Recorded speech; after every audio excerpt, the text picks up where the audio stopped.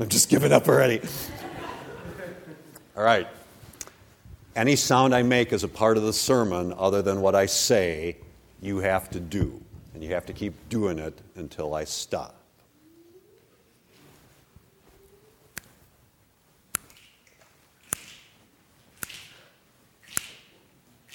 Same Old Love. Selena Gomez, circa 2015. This is how it starts. But also West Side Story somehow did not win the Tony for Best Musical in 1957. Did win Best Oscar Movie 1961. When everybody's doing it, it's kind of a cool sound. Until it stops. So in West Side Story, the snapping is prelude to violence because immediately a knife fight breaks out. It's set on the west side of Manhattan, gangs fighting against each other, Jets versus Sharks. And it's just so reflective in kind of a musical-ish, Romeo and Juliet-ish sort of way of all of the conflicts that are part of our human existence, the ones within and the ones without, and how often those two things reflect each other. And if we're smart about it, we think about those things and we dream, sometimes infatuated at the violence and conflict, but in our better moments realizing how much of a dead end it is personally and collectively. And we just kind of pray that it would end, if not for our generation, then perhaps for the next, for the children. Children have to come from somewhere. Mothers, I believe. It's Mother's Day. Give it up for the mothers. Yeah, I would think. And being the preacher that I am, I got to thinking as I read today's scripture lessons, what sort of mother would raise somebody like the Apostle Paul, not to mention Silas, but especially Paul? Because he's a crazy dude, he truly is. He does amazing things throughout the Bible. And he has a spirit of faithfulness and of intelligence and of relentlessness that's unbelievable. He is brave and he is bold. What type of mom raises somebody like the Apostle Paul? And nowhere do you see his spirit more clearly displayed than in Acts chapter 16. This crazy story about Paul and Silas that starts out as kind of a buddy movie and then just goes in all sorts of different directions. So we got to walk back through it just a little bit. So it's a buddy movie, Paul and Silas moving through present-day Turkey, doing amazing stuff, and they get to this one town where they encounter a slave girl with a spirit of divination who makes a lot of money for her owners. And as good as Paul must have been raised by his mom, in this particular situation, he does not appear to be affected by the fact that this girl is a slave, or that she's exploited by her owners, or that there's some spirit within her that causes her to be something other than what she's not. None of that seems to bother him. What does bother him is that she won't shut up. And she keeps telling everybody who will listen who Paul and Silas are, and Paul just wants her to be quiet. Shh. Shh. Where are you, people? Shh. Got to be all in. You got to be all in until the end. Shh. And finally she was quiet. That sounds pretty good too sometimes. But of course this made her owners furious. She had been freed of the spirit. We don't know if she's ever freed of being a slave. But they go crazy and they incite the crowds to violence. Cue the prelude, hey? And the violence is crazy and they beat up Paul and Silas and they're thrown into jail of all things. And there's nobody there other than the guy who puts them into chains. But there's nobody there to clean their wounds or feed them any food. And it's a pretty cool sound until it stops. Maybe it isn't such a cool sound as you start to think about it. And so there they are in jail. What type of mom raises her son to be so brave and bold that when you've been beaten to a pulp and thrown into jail and put into chains and nobody's there to wash your wounds and nobody feeds you anything, that your response without Ben or the band there to accompany you is to start singing, which is what Paul and Silas do. in that dark, dank, spidery place, as per the children's message, they choose to start singing. Now, God, I don't think, plays favorites, but, even the best of parents gets to play favorites every once in a while. And so maybe God plays a little bit of a favorite in this story and sees that Paul is bold and brave. He's the type of guy who's been raised so that when you've been beaten to a pulp, thrown into prison, put into chains, and there's nobody there to wash your wounds and nobody to feed you anything, that your response to that is to start singing.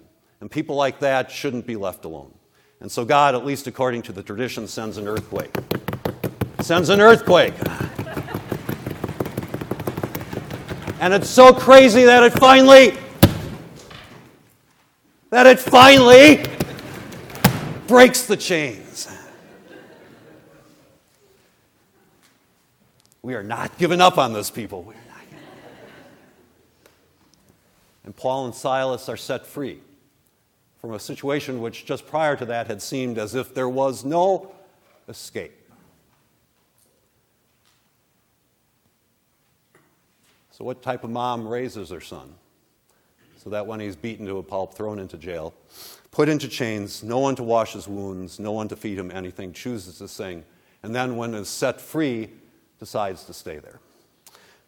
This gets us to the jailer. Now we're back to the knife scene. Only this one isn't external, it's internal. He thinks the prisoners are gone. This makes him crazy, and it also makes him aware that he's probably doomed. And so he's going to turn that on himself.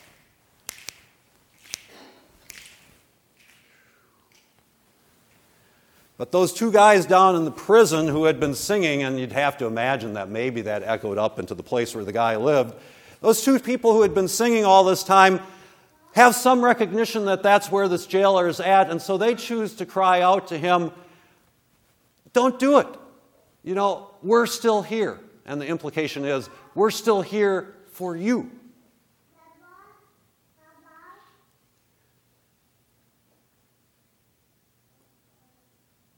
And on Mother's Day, or it could be Father's Day, when you think about it, if you had one prayer that you could ever pray for your child, what would it actually be? And maybe a possible answer to that is that you'd pray for them to be brave enough and bold enough so that if someone beats them to a pulp, throws them into prison, puts them in chains, does not wash their wounds, gives them nothing to eat, that they choose instead to sing in prison. And that when they have the opportunity afforded to them to escape, they choose instead not to do it, but to take the bitterness and resentment that had been poured into them and to offer it out as invitation and redemption to the very person who had helped put them there in the first place. It's an amazing story. And so then the events play out as they do in God's good way. The jailer recognizes they've not left, and he puts the sword away. And he takes these prisoners and must have taken delicious, awesome cold water and pours it over their wounds. And then the natural outcome of that is that delicious, awesome cold water is poured over him. The waters of baptism. And then, almost as if by reflex, having been welcomed and forgiven and invited into the community of faith, he knows he's got to break bread with them. And so he does. And they sit down and they eat together. And now that raises the question, what type of mom raises a man like the jailer? A man who also thought there was no escape. And a man who when offered an alternative, uncertain though it may have been for him, seizes it, embraces it, walks into it, adds something to it, washes the wounds, offers the bread. It's Mother's Day, people. Give it up for the moms.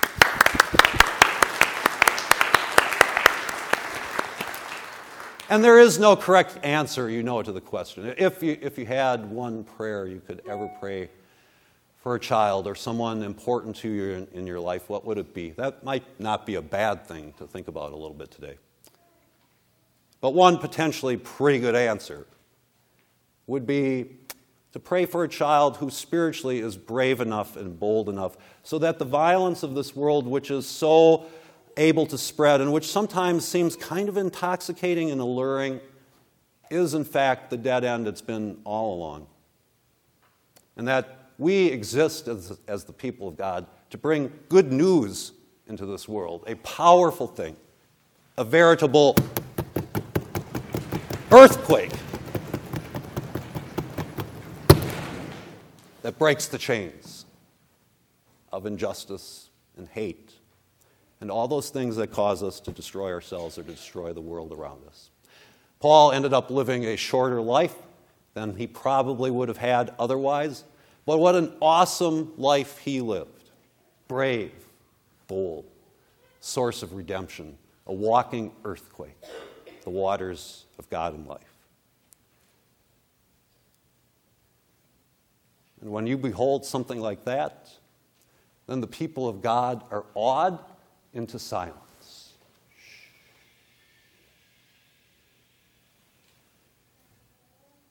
But you do get to speak one word at the end, and you know what it is. Done.